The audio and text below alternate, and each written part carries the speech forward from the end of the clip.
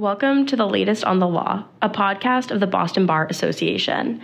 The Commonwealth's premier legal association, the BBA is home to over 15,000 members and 140 institutional partners consisting of law firms, corporations, government agencies, legal aid organizations, and law schools. Visit us at bostonbar.org to learn more. Good afternoon, everyone. My name is Eugene Ho. I'm a partner in the business law group in the Boston office of Verrill. I want to thank everyone for joining us and welcome everyone to this BBA webinar on the Corporate Transparency Act, which goes into effect in just a few short weeks. So before we begin, I want to briefly introduce each of our esteemed panelists, then quickly run through today's agenda. So as I mentioned, my name is Eugene Ho. I'm a partner in the at Verrill, where I co-chair the business law group there. I have a diverse transactional practice. I spend about half my time on M&A and other significant transactions, and then the other half on what I call general corporate counseling. The vast majority of my clients are privately held businesses, so many of my clients will be directly impacted by the CTA. Joining me today is Dan Blanchard. Dan's a partner at Morse, where he chairs the firm's corporate group. Core part of Dan's practice is assisting startups and emerging companies, many of which are VC-backed, focusing primarily on the technology and life sciences industries. Also joining me is Nick Niles. Nick is a partner in the Government and Internal Investigations Group in the Chicago office of Kirkland and Ellis. Nick represents and counsels clients on government enforcement actions, internal investigations, and cross-border transactional and compliance matters with a focus on anti-corruption, sanctions, anti-money laundering, and related international risks. And last but not least, Joe Barnese. Joe is a partner in the Washington, D.C. office of the firm Latham & Watkins, where he advises clients in connection with domestic and cross-border investigations, white-collar criminal and civil enforcement matters, and related litigation. So thank you, Dan, Nick, Joe, for taking time out of your busy schedules to be part of today's program. So now I'll quickly run through today's agenda. I'm going to start off sort of with a brief overview of the CTA and its reporting and requirements, and just try to set the stage. Then Dan will talk a little bit about how the CTA is going to impact startups and emerging companies in particular. Nick will then focus on private funds and their portfolio investments. And then Joe will discuss some of the particularities around public companies and sovereign wealth funds and financial institutions. And then after that, all four of us will shift gears a bit, and I'll come together to have a discussion about some of the challenges and concerns facing law firms that represent clients that will be impacted by the CTA. And then if we have time at the end, hopefully we'll take some questions. So with that, let's get started. I'll share my screen here.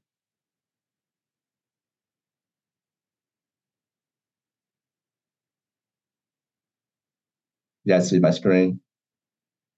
Perfect. So what's the Corporate Transparency Act? So the Corporate Transparency Act was enacted in 2021 as part of the Anti-Money Laundering Act of 2020. Even though it was enacted several years ago, it's largely gone unnoticed, or let me put it this way, it's people haven't focused on it really until this year, and in particular, the last few months. I think a large part of that is because many people, myself included, expected the federal government to delay the implementation of the act, given sort of all the open questions and how much FinCEN has to do to prepare here. But obviously that hasn't happened, and the new law is going to go into effect January 1, 2024. In the name of combating money laundering, tax fraud, and other financial crimes, the new rules impose sweeping ownership reporting requirements on most domestic and foreign entities registered in the U.S. As many of you know, forming entities in the U.S. can currently be done on a largely anonymous basis, particularly LLCs. That'll no longer be the case with the CTA, and I'll get into shortly sort of what specifically the reporting requirements will be and who they'll apply to. But it's estimated to affect over 32 million pre-existing entities in the first year, and sort of 5 million new entities in 2024 and each year thereafter. Not exactly sure how FinCEN calculated those numbers, but clearly it's going to have a big impact either way. And the CTA is administered and enforced by FinCEN, which is short for Financial Crimes Enforcement Network, which is a bureau of the U.S. Department of Treasury. So the basic outline of the new CT reporting requirements is as follows. Each reporting company has to file a beneficial information report or BOI report electronically with FinCEN on or before a certain deadline. The report has to contain identifying information about the reporting company and each of its covered individuals, emphasis on individuals, and the reporting company has to promptly update its BOI report whenever necessary to keep the information current and accurate. So I'm going to unpack this outline by answering these 6 questions. What is the deadline for filing a BOI report? What's a reporting company? What's not? Who are the covered individuals? What data does FinCEN require of each individual? And then when must information be updated or corrected? And what are the penalties for non-compliance? So what's the deadline? So all reporting companies that are already in existence or registered before the end of the year have until January 1st, 2025 to file their first BOI report. So basically, existing companies have a full year before they need to register. However, new entities that are filed, on or after January 1st, 2024, are going to have they have to file their first reports within 90 days of formation or registration. Note that the rule actually says 30 days, but earlier this month, I believe, FinCEN extended the deadline to 90 days in the first year, basically just to give folks a little more time as we transition into these new requirements. Going forward in 2025 and beyond, basically you're going to have 30 days after you make a formation filing or registration filing to file your BOI report. So what's a reporting company? Who's a reporting company and who's not? Basically, unless an exemption applies, all entities formed or registered in the U.S. by the filing of a document with a Secretary of State or similar office will be a reporting company. And the law lists 23 specific categories of regulated or larger entities that will be exempt. Listed some of them here: banks, other regulated financial institutions, SEC reported public companies, so-called large operating companies, i.e. those with greater than 20 full-time U.S. employees and greater than $5 million of sales in a prior tax year, tax-exempt entities, government entities, and then wholly owned subsidiaries of exempt entities. These are some of the 20 examples of some of the 23 categories. And to be clear, if an entity is not formed by virtue of a state filing, like trusts or general partnerships, those are excluded from the reporting requirements. So who are the covered individuals of a reporting company? So reporting companies covered individuals, i.e. those individuals for which the reporting company has to file information, fall into 2 categories. First category are their beneficial owners, defined as any individual who directly or indirectly exercises substantial control. And then, the rule defines what that means, which I've laid out here. Any senior officer, anyone that has authority to appoint or remove the officer, or a majority of the directors. And then there's kind of these vague categories of an important decision maker and anyone else who has substantial control. And then any individual who owns directly or indirectly 25% or more of the equity or the vote is considered a beneficial owner. And note that there's no limit to how many beneficial owners a reporting company can have. The other category of covered individuals are the company applicants. And that's defined as the individual who files the formation filing and the individual who directs basically or controls the filing action. And a reporting company is required to indicate up to 2 company applicants. And note that this is only applicable to new companies. Existing entities will not have to register or report their company applicants.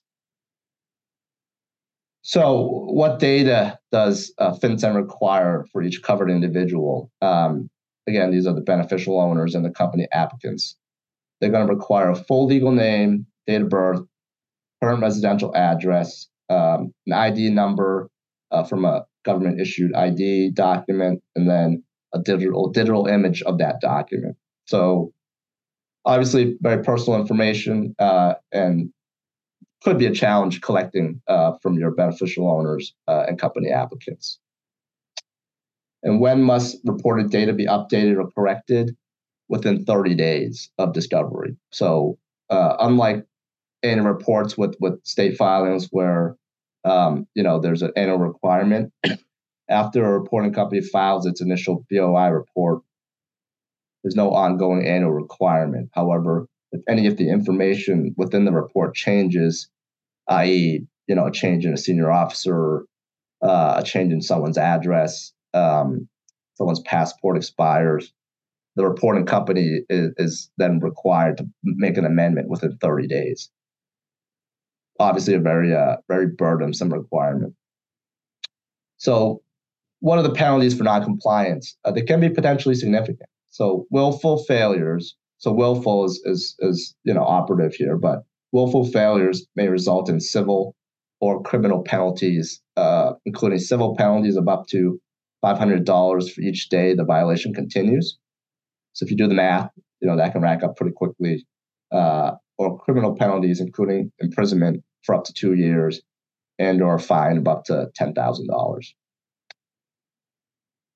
So let me stop sharing my screen now. So I know I went over that pretty quickly, but hopefully that gives some context as to what we're talking about today.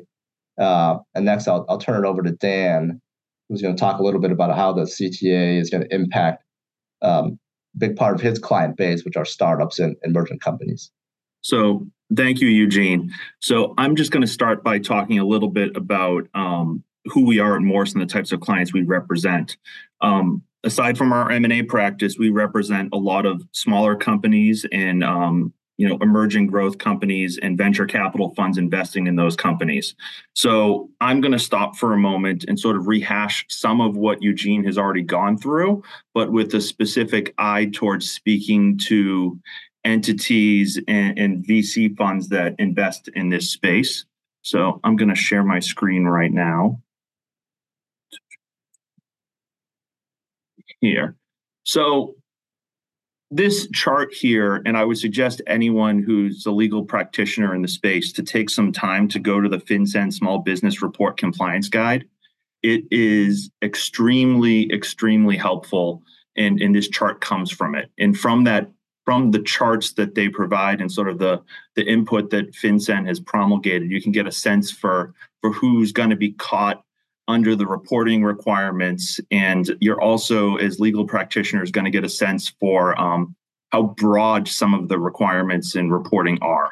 So with respect to VC-backed companies, it's going to be incredibly important to understand who a beneficial owner is. So a beneficial owner is an individual, and this is individuals, not necessarily corporate entities, who directly or indirectly through any contract arrangement, understanding, relationship, or otherwise exercises substantial control or owns or controls not less than 25% of the ownership interests of the entity. The easier prong here is the owns or controls not less than 25%. I think most of us will be able to sort of sit down with our clients and figure out what that is. I just want to note that ownership interest is extremely broad. So it can also include convertible instruments, safes, what have you. So, the analysis will be a little bit more complex in that regard, but substantial control is extremely broadly defined. And this chart here is from the FinCEN Small Business Reporting Compliance Guide.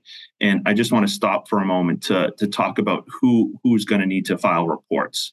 So we frequently have startup companies, they come to us and they look for guidance for, incorporating and then doing their first few rounds of financing. in these instances, each of the senior officers in those companies at the time of incorporator, they have substantial control.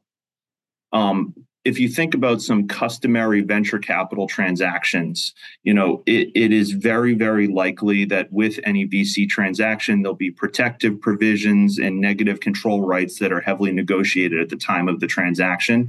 Some of those, depending on the scope of them and how aggressive and what the terms are, could make individuals at the funds technically have substantial control.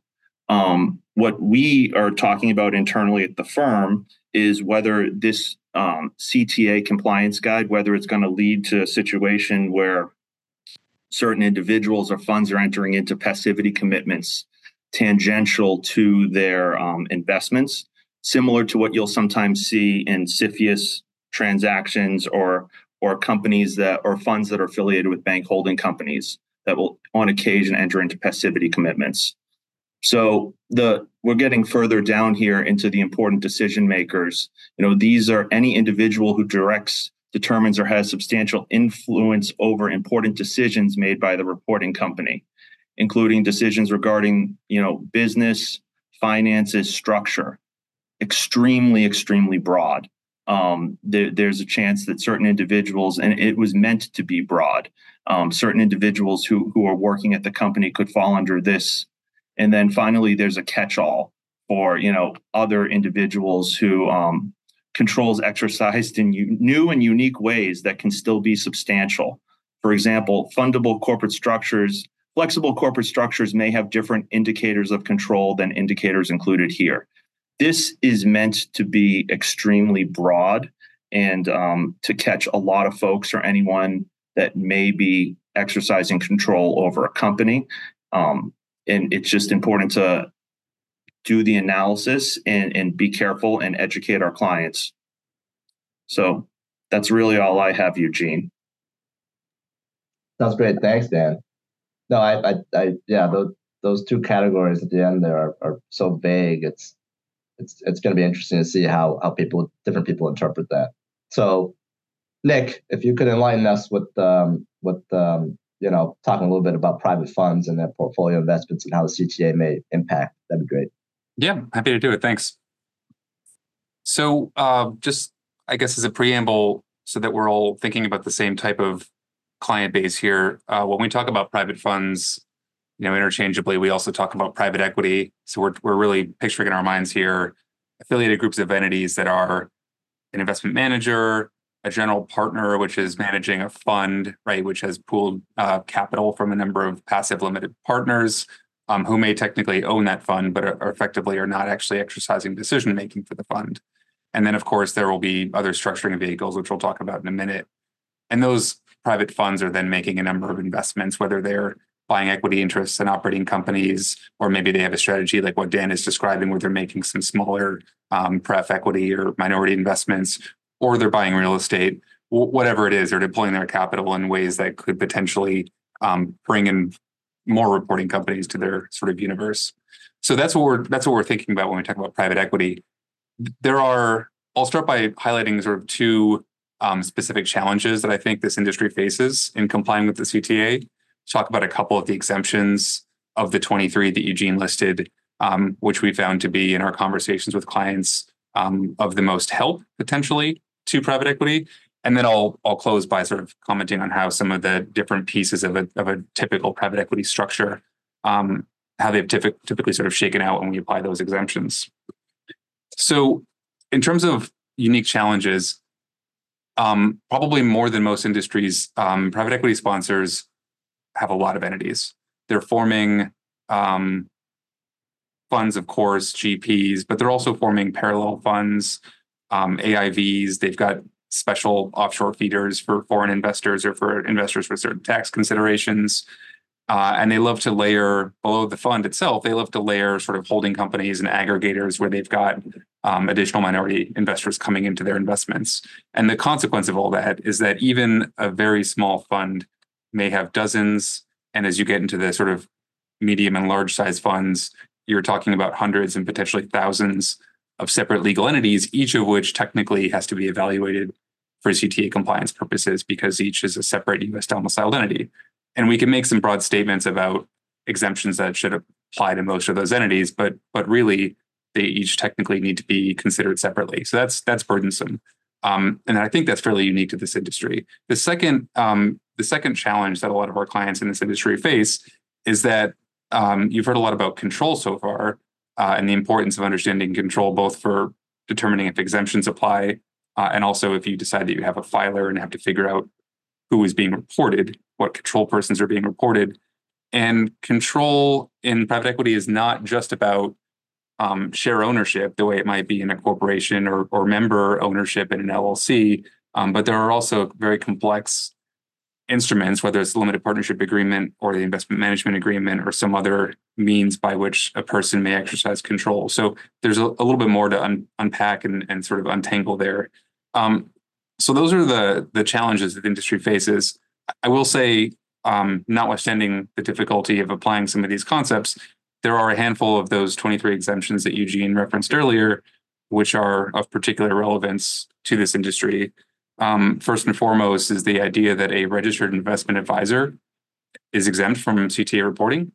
And that picks up, of course, the management company within a private equity complex, but it also picks up under the SEC's definitions of what is a deemed investment advisor, a lot of the general partner vehicles that are formed to manage either specific funds or even specific investments themselves. That SEC definition is incorporated into the CTA. There's also a separate exemption for pooled investment vehicles. These are, of course, the actual investment funds themselves, where third-party capital is aggregated. As I mentioned before, those third-party funds are going to technically be owned by the investors, but they're purely passive. And to the extent that those fund vehicles are reported on the investment manager's Form ADV, they're known to the SEC and, of course, to anybody else who wants to take the time to Google them. And so on that basis, those will also be exempt from CTA.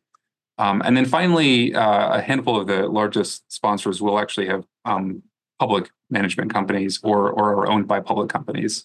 And so there may be some relief there for the very largest sponsors. The so-called subsidiary exemption, which we again talked about on one of the prior slides, is also of some relevance here, where you've got indirect control of a portfolio company or a holding company by an exempt investment advisor. So that applying that logic has been a key part of our client conversations as well. So after highlighting those handful of exemptions, let me just talk about at least how I think of private equity structures and how some of these exemptions have typically applied. This obviously is a generic comment, and every client's situation will be different. But if you think about kind of the middle tier of entities within a private equity complex, you've got the funds, the general partners, and the investment advisor, which is SEC registered.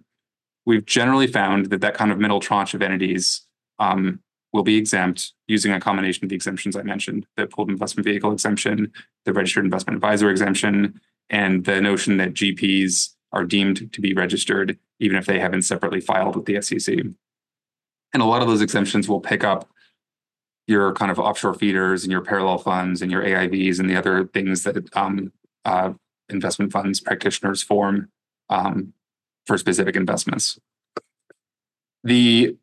So that's kind of the middle tier. The upper tier, you potentially have entities that will be reporters. So here, it's been our general experience that founders of PE firms who have either personal vehicles for wealth management purposes or otherwise have formed vehicles to receive carried interest from their funds and or exercise governance over those funds, a lot of those vehicles are not actually included in the SEC registration of the advisor itself. And so we're finding it a little more challenging to identify helpful exemptions. And so it's more likely, not a sure thing, but more likely that those vehicles will need to be reported. And there will be conversations about the sensitive personal information that Eugene and Dan just highlighted. And then finally, at least by volume, kind of largest piece of this three-layer cake, if you will, is the below the fund entities. So these are all the portfolio companies, whether they're actually operating companies that have employees and customers and contracts, or the holding companies and the aggregators that sort of sit below the investment fund and above the operating companies.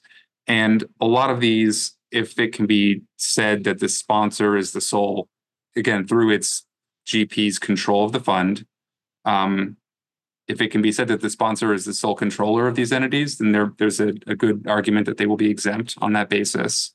But we don't always take 100% equity ownership interest of these below the fund vehicles. And so you do have to contend with questions about whether a third party also could be said to control that entity. And then it raises questions about, well, can you aggregate exemptions that are applicable to two sponsors that participate in an investment together? What happens if you have a sovereign wealth fund or an institutional investor, which has a sort of material ownership interest in the company? What if they are passive? So these are the kind of fact-specific questions that we're having to grapple with. But I would say, again, depending on the strategy of the sponsor, if they're taking control positions, there's at least a good argument that a lot of the holding companies and aggregators will be exempt. So those are the unique challenges in sort of asset management, and I think where we've generally come out in a series of client conversations. So we'll leave it there for now and pass back to Eugene. Thanks, Nick. Joe, do you want to give us some thoughts on sort of how the CTA may impact public companies and sovereign wealth funds and financial institutions? Absolutely. And again, thank you all for having me. Building on the things that we've talked about so far, there are a couple of additional categories of clients or entities that I think are worth thinking about with respect to what sort of CTA exposure they may have. The first of those, and I'll take up sovereign wealth funds first because it sort of dovetails off some of the things that Nick just mentioned. So a sovereign wealth fund, as you all may be aware or you may have dealt with previously, is sort of an investment fund or a private equity fund that its basis comes from some governmental authority. So, for instance, the sovereign wealth fund of a nation like Saudi Arabia, for instance. In those particular instances, the sovereign wealth fund itself is not an exempt entity. It's not, under U.S. law, it may not be U.S. registered and it may not need to itself report anything under the CTA. However, the vehicles that it creates, for instance, the investment vehicles that are registered Delaware Corps, those vehicles themselves may be subject to the CTA and may need to file information about their beneficial owners if an exemption is not present. That creates and potentially creates a series of potential issues for sovereign wealth funds that are unique, given the nature of their ownership and control. So if an entity within the sovereign wealth fund chain needs to report information to FinCEN about its beneficial owners, it becomes a fact-dependent inquiry to figure out who, in fact, is the ultimate owner of that sovereign wealth fund, who controls that sovereign wealth fund. And that can trigger sensitivity regarding the type of information about beneficial owners that has to be reported. For instance, an image of an individual's passport. It triggers or touches upon potential issues of sovereign immunity and national security and related issues. And at the same time, it also raises some good and interesting factual questions about what it means to own or control a sovereign wealth fund. How is it created? What are the instruments that give it its authority, and how is it governed? So we wanted to flag that. It is a niche issue, but because of the unique challenges, I think it's worth calling out as slightly different than the rest of the private funds practice. The second category, and I know you at the beginning, Eugene, did a great job of highlighting a large operating company and public companies. So companies that file reports with the SEC are exempt themselves from the CTA reporting requirements. Using the subsidiary exemption, any entity within the public company's chain that is wholly owned or controlled by that public company is also going to be able to utilize the parent company's exemption. However, that doesn't mean on its face that there is no analysis to be done for public company clients or large multinational clients. One is the subsidiary exemption does not go upstream. So to the extent that a public company is not the ultimate parent, you will still have to evaluate whether its ultimate parent entity, if it's a reporting company, is subject to the CTA. In addition to that, the subsidiary exemption, as other folks on our engagement here have talked about, does apply to wholly owned and controlled subsidiaries. It does not mean every majority owned or every subsidiary of a public company is necessarily exempt. So even for public company clients, it's important to take a close look at the organizational structure to understand whether there are any majority investments where other owners might conceivably exercise control, or if they engage in any joint ventures or other investments where they are a partial owner and there are other beneficial owners potentially afoot that could knock out the subsidiary exemption. Taking a giant step back, that's a long way of saying just because you're dealing with a public company client does not mean that there's no CTA analysis to be done or there aren't potential filings that might be required. Like all other entities, and I think this goes for private funds as well, in addition to complying with the CTA, it's also important to think about downstream entities and ultimately what they will be reporting about you. So if you represent a client that's somewhere up in the chain, you have to also take note of the fact that moving forward, entities over which you perhaps don't have complete control might be filing reports and providing information to FinCEN. So it's important to have a strong communication strategy and to understand where all of those tentacles are in the chain. The last item I wanted to talk about briefly, sort of unusual for an AML law to be talking about financial institutions last, but on its face, the CTA does not require reporting for financial institutions like banks and credit unions. They themselves are in fact exempt from the CTA.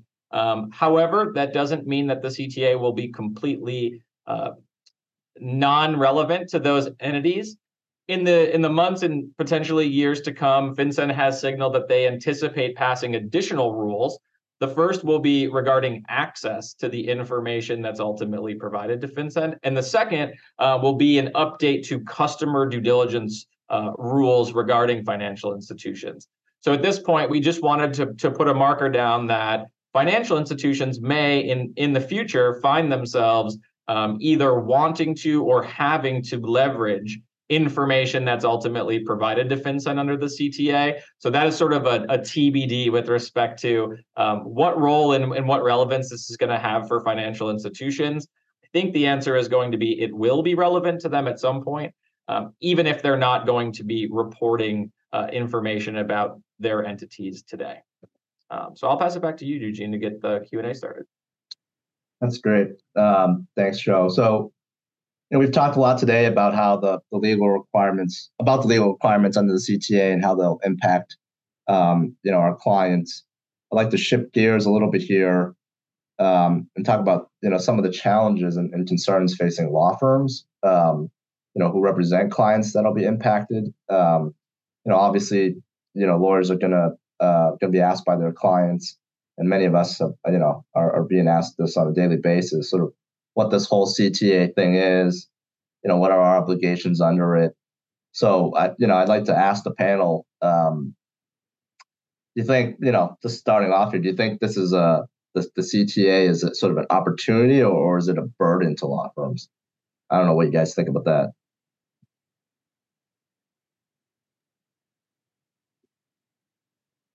I'll jump in on that, Eugene. Sure. I'll take it and say that in some ways I'm going to go and say it's a burden. It's compliance work that I don't think a lot of our client base necessarily wants to. I understand the public policy reasons behind it, so we're glad to assist. We're glad to help, but I don't think it's going to be a profit center for law firms. That's my take on it. The one thing I would say is it's going to require a lot of coordination. And I'm going to synthesize here a little bit from what Nick and what Joe said. I think there's going to be some cross law firm coordination that's going to happen with respect to certain portfolio companies of either VC funds or private equity funds that take minority positions or non-control positions. Because my understanding, and Nick or Joe, feel free to talk about this, is that there's going to be lots of exemptions for funds and the analysis is going to be done. But certain individuals at funds are going to find that they may not be exempt vis-a-vis their portfolio companies. and especially when they have non-control positions. And that's going to require, counsel for, in my case, frequently the portfolio company coordinating with counsel for the funds to make sure that the proper reports are made and everyone's comfortable with how things are being done. Because there is a level of judgment that goes in there and is going to require a lot of coordination. Yeah, I think in a lot of the, let's call them gray areas or sort of ambiguous areas where there are two reasonable or good faith views, we do emphasize consistency. And so to your point, it will be incumbent on, and by the way, it's not just that the portfolio company has counsel A and the sponsor has counsel B. I mean, even within a private equity world, they may have a separate counsel for their real estate investment funds, they do for their credit funds, they do for their private equity funds. So again, even across those different groups of counsel, coordination will be key. So it is good to have sort of house position on one of these questions, if you will, and then kind of socialize that with your other constituents. We're all figuring this out together as we go in the spirit of cooperation. Yeah. I agree with all of that. I think we're completely aligned, and potentially dovetailing into some of our other questions. I think it's fair to say that acclimating to the CTA is a bit of a burden for law firms. Internally, it requires us to think about our engagement letters, the scope of our engagement. We've touched on the fact that the CTA is a today compliance issue, but it's also a continuing and go forward compliance issue, which raises unique issues for a law firm, who may not do every piece of work for a client and may not have insight into changes of address, changes of beneficial ownership, restructurings. I think the CTA, while we understand and appreciate the challenges it presents for our clients, it also presents a number of challenges for us internally in for how we can help our clients and how we can be consistent across the board. I think there is plenty of burden there, though it's always good to have an opportunity to connect with our clients on something new and to learn more about their business, which this certainly has provided an opportunity, at least for me, on that front. Yeah, I think one thing that I'm just anticipating, right, for a lot of our clients is, I don't know what this is. Can you just do it for us, right? And where we can assist sort of with the analysis and sort of walk them through sort of this is what the rule says with respect to beneficial owners and company applicants. I think law firms are gonna be hesitant to actually fill it out for them and press the button. I mean, frankly, I don't even know if they can, particularly where there are sort of potential penalties with non-compliance. So Eugene, we have a question. I don't know if we want to stop and take the question from the audience. Sure. So the question is, any word on the FinCEN identifier number and how to get one? I haven't seen much about it. Yeah, I mean, so for folks that don't know what the FinCEN identifier is, I didn't touch on it but it's basically sort of fast pass, I guess. I don't know how best to describe it, but you apply for a FinCEN identifier. It was a unique number. Each individual can get a unique number that can then, instead of reporting every time there's an entity that, instead of reporting all that information again, you report your FinCEN identifier. And then when you make updates to that master file, I suppose, and then it kind of, it'll update sort of everything else along with it. I haven't heard much about, I don't know, Dan, if you have. I actually checked the FinCEN website right before we all jumped on here to see if there had been any updates. And as of right now, the form that's going to be required to be filed has not been promulgated yet. The API has not been opened up yet. The FinCEN identifier process has not been opened up yet. And I think the website notes that it will all be available on January 1st of 2024.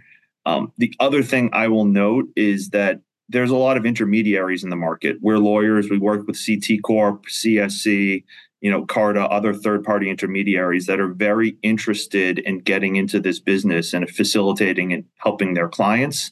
I've seen some request letters that have gone from some of these asking for early access or API specifications so that they can start building out, platforms. And I don't believe that information has been made available to them, to my knowledge.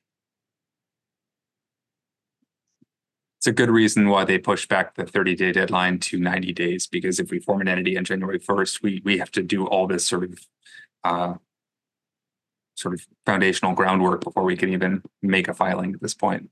But it's good to have one. I think a lot of us, at least at this firm, will be applying for them, because then you can avoid having to send your passport or driver's license scan and home address around just quite as often as you might otherwise. That you actually raised a question, Nick, which is I think we've sort of talked about this company applicant sort of concept, right? Which for just to recall everyone's memory here, basically, if you form an entity or register a new entity, that reporting company is going to have, if they are one, they're going to have to report up to 2 company applicants. The first one is pretty easy to figure out. It's the person that makes the filing, and whether that's a paralegal or an attorney in a firm, or it's a service provider, right? The second one, as to who directs that filing, that one's a little bit more ambiguous, I would say. And I know a lot of attorneys are sort of hesitant to file information when they don't need to, and I think the question is sort of how do folks think, how are folks interpreting that, and whether you think firms can avoid being that second company applicant. I don't know if anyone had any thoughts on that. Happy to volunteer that I was on a panel listening a couple of weeks back of sort of law firm GC types talking about this exact question, and it seemed like there was a lot of different. Well, there's not that many different ways you could take the question, but a lot of firms fell into the 2 camps, right? Some people are saying that they don't want their attorneys and paralegals to be a company applicant. Others are saying that is how they read the regulation and do intend to make their attorneys and paralegals company applicants. It's hard for me to say that either view is unreasonable. I would also note that the Q&A on FinCEN's website with respect to the CTA expressly says that an accountant or a lawyer may be a company applicant if they're primarily responsible for directing or controlling the filing. So the Q&A, and also in the FinCEN Small Business Reporting Compliance Guide, expressly contemplates that lawyers can, and under certain circumstances that I think are pretty reasonable for those of us who practice in the corporate area, they can be considered secondarily company applicants. I think it's a good thing to be talking about, because it's certainly a risk area. It's certainly something that the lawyers need to be thinking about at the outset before the CTA takes effect. I like you, Nick, I've heard sort of both positions. The way that I think about it is, given one is that the regulation itself and the implementing rule does not say explicitly that attorneys involved in the filing are in fact company applicants. It's not that black and white. I think that the FAQs provide a reason to draw the inference that it's possible for a lawyer or an accountant that's involved in the process to be a company applicant. But at the same time, it does not contemplate every single set of circumstances or how that is structured. So I think at this point, I would hesitate to say that every attorney that is involved in the process is necessarily a company applicant, but being considered a company applicant is certainly a risk. And I think there's a hope that, that there is additional guidance from FinCEN as the process moves forward to better understand what is meant, both in the regulation and in the guidance, for what's going to constitute that indirect filer, so that everyone has the benefit of additional clarity as we march forward. Yeah. And for those firms that do decide that there are paralegals and attorneys in certain circumstances will be company applicants, it raises a whole different question about getting them FinCEN identifiers and managing and safeguarding their information, making sure that those folks understand what it means to be put in as a company applicant, which, as I understand it, is the company applicant forever. For 50 years from now, that will still be the company applicant. So we have a lot of questions from folks who are asking, what does it mean to be put in as a company applicant? Am I liable? And I think that's the challenging question to answer, but it is one that every organization needs to have an answer to, just to even respond to their own people's concerns. How do you guys? Sorry, Dan. No, I was also going to pick up on something sort of tangential to that, but talking about liability, I have seen comment letters out there asking for clarification on what the final form will look like, because as of right now, I think that there was an early rule that said that, anyone doing the reporting, so hypothetically intermediaries, lawyers, whoever's actually filing the report needs to certify that the reporter application is true, correct, and complete. Not to the knowledge of the person hitting the button, but just a flat rep. I think that there's hopes within the market that will provide clarification, or that the final form will have some sort of wiggle room to limit the potential scope of liability for those actually pushing the button. Yeah, potentially a good segue into third parties and other folks who might help with the filing here, Eugene. Yeah, no, I think, we at the firm have seen, a lot of vendors out there planning to assist with this process. I don't know how you guys anticipate potentially using these vendors to work with the firm and helping compliance. Any thoughts? I'm happy to start. Yeah, I think that there are, just to give the folks that have joined us today some background, there are vendors like, folks like CT or Carta, other entities that have corporate governance offerings that are actively developing and are making plans to assist companies with both tracking the types of information that they would potentially need in order to make a CTA filing, and then also to help them manage and submit CTA filings. And I think the most recent updates from FinCEN, show an acknowledgement that they anticipate that third parties like these vendors are going to assist with, ultimately are going to assist with filing the report. So I certainly think there's potential for a role there. And I think it's something like many other corporate governance offerings that we're going to see be pretty prevalent, potentially with assistance or advice from law firms on, the legal aspects of the filing situation. That's at least how I view it.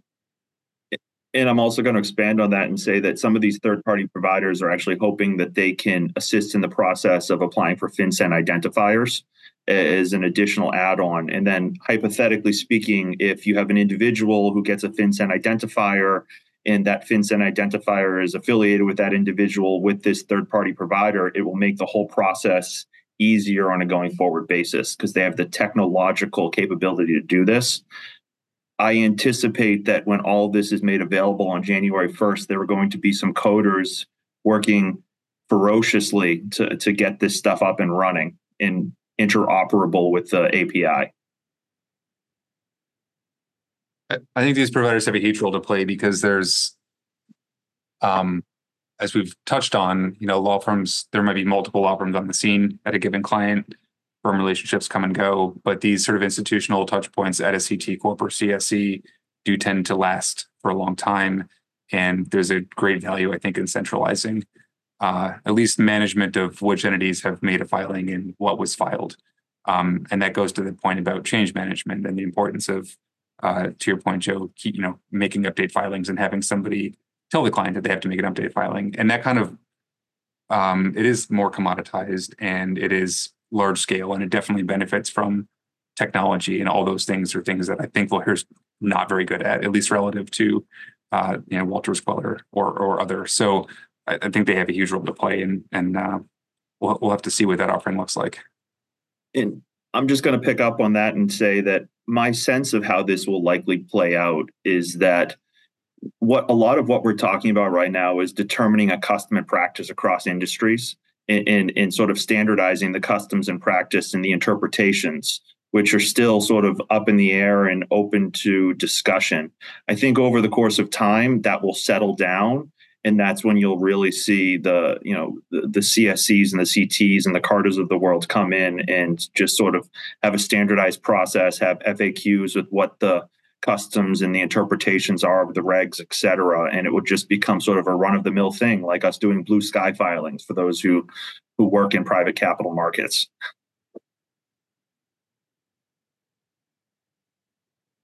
Question, I guess, how do you guys think firms are going to price this work, at least initially, and then maybe, going forward?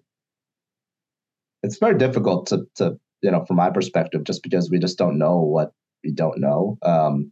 And there's so many open questions, and we don't even know what the form is going to look like, right? But like Dan had mentioned earlier, this is, clients aren't going to love paying for us to learn on that. So I'm just curious as to people's thoughts.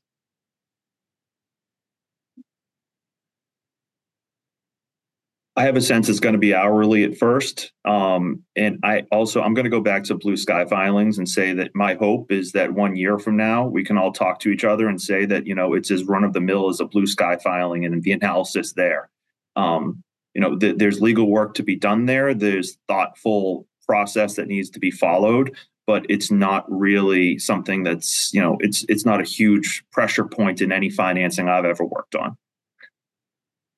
Yeah, I'd rather be providing, on an hourly basis, the advice about who should file and what should be on the filing, and then the mechanics of making that filing. It seems to me are ripe for commoditization and other service providers. So that would be the ideal. I don't know that we have an answer to how we would price that second piece, but I hope that we don't really have to figure that out, candidly. Right.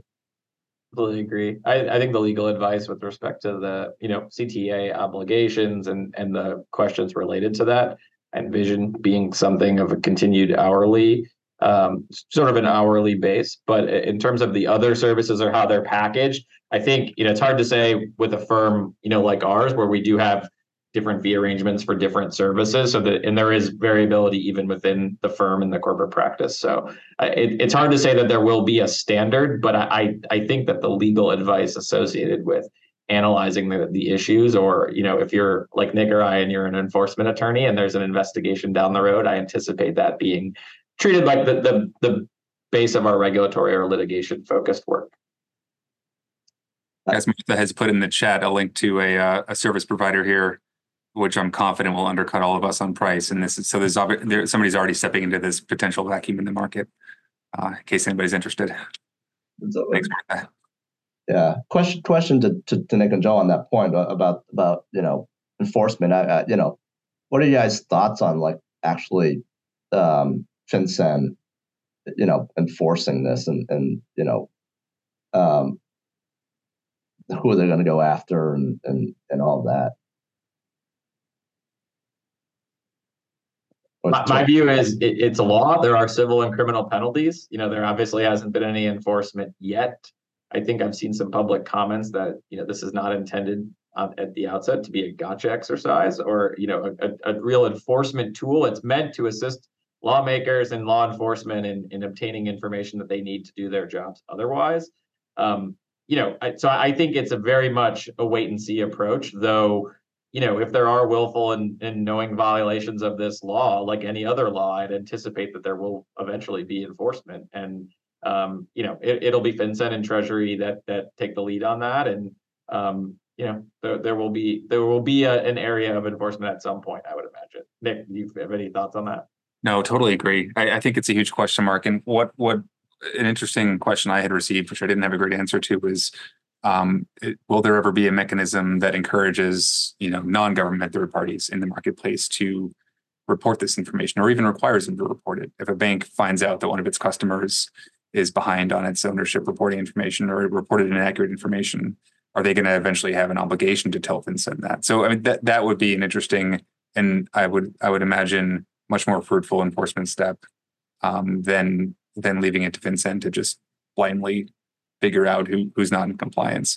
I would imagine these are the type of violations that are tacked on to other violations that law enforcement is more readily able to detect. Because I think it's challenging to say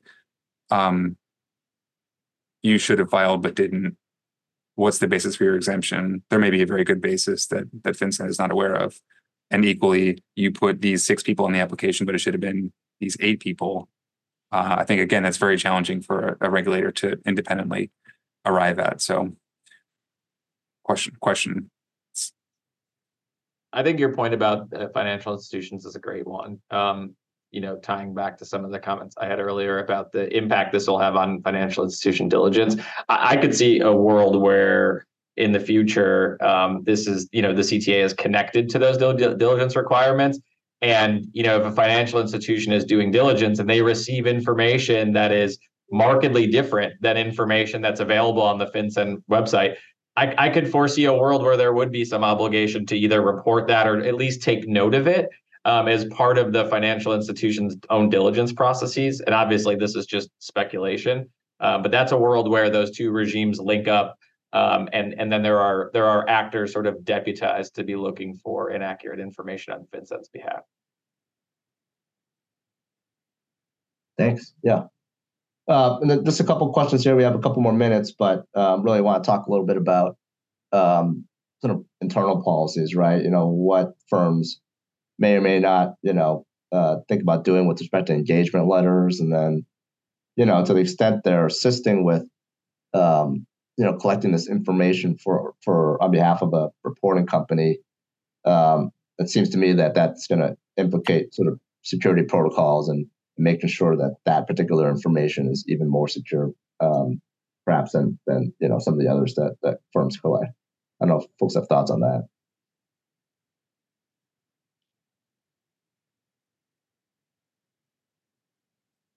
Well, we're already. Yeah, no, sorry, Dan, go ahead. Go ahead, Nick. I was going to say we're already coming into possession of not as much, but certainly driver's licenses and sensitive personal information. And I think if I'm not mistaken, already have an ethical obligation to maintain appropriate, electronic safeguards for that information. What I'm most concerned about is communicating to our clients their responsibility and not our responsibility for the update filings. That to me is the number one risk area. If you do just one thing to your engagement letters and client conversations, it's got to be that. Like we can't, regardless of whether we formed a company or filed the initial application or the initial BOI form, it's effectively impossible for a law firm to monitor a client's ongoing obligations to update that information. I agree entirely. It's our primary concern is the updating. And, if you look at the FAQs or if you look at the compliance guide, I mean, some of the examples they give is the chief executive officer changing their address. I don't know that they would ever think to reach out to me because there has to be a 30-day update on the filing. So those are areas of sort of general compliance concern. Yeah. It seems kind of silly to me that, the 30-day thing, but that's what the rule says. So that's what we have to comply with. All right. Well, great. Well, thank you guys so much. It's been, I think, a really great conversation. Obviously, a lot to sort of still parse out here. Hope we get more guidance from FinCEN in the next 2.5 weeks. But like we said, there's 90 days technically if you form an entity to complete this information. So there's some time, but in theory, everything should be launched on January 1st, and we'll figure it out from there. Well, thank you guys all for participating, and we appreciate it. Thank you. Thanks for having us. I guess.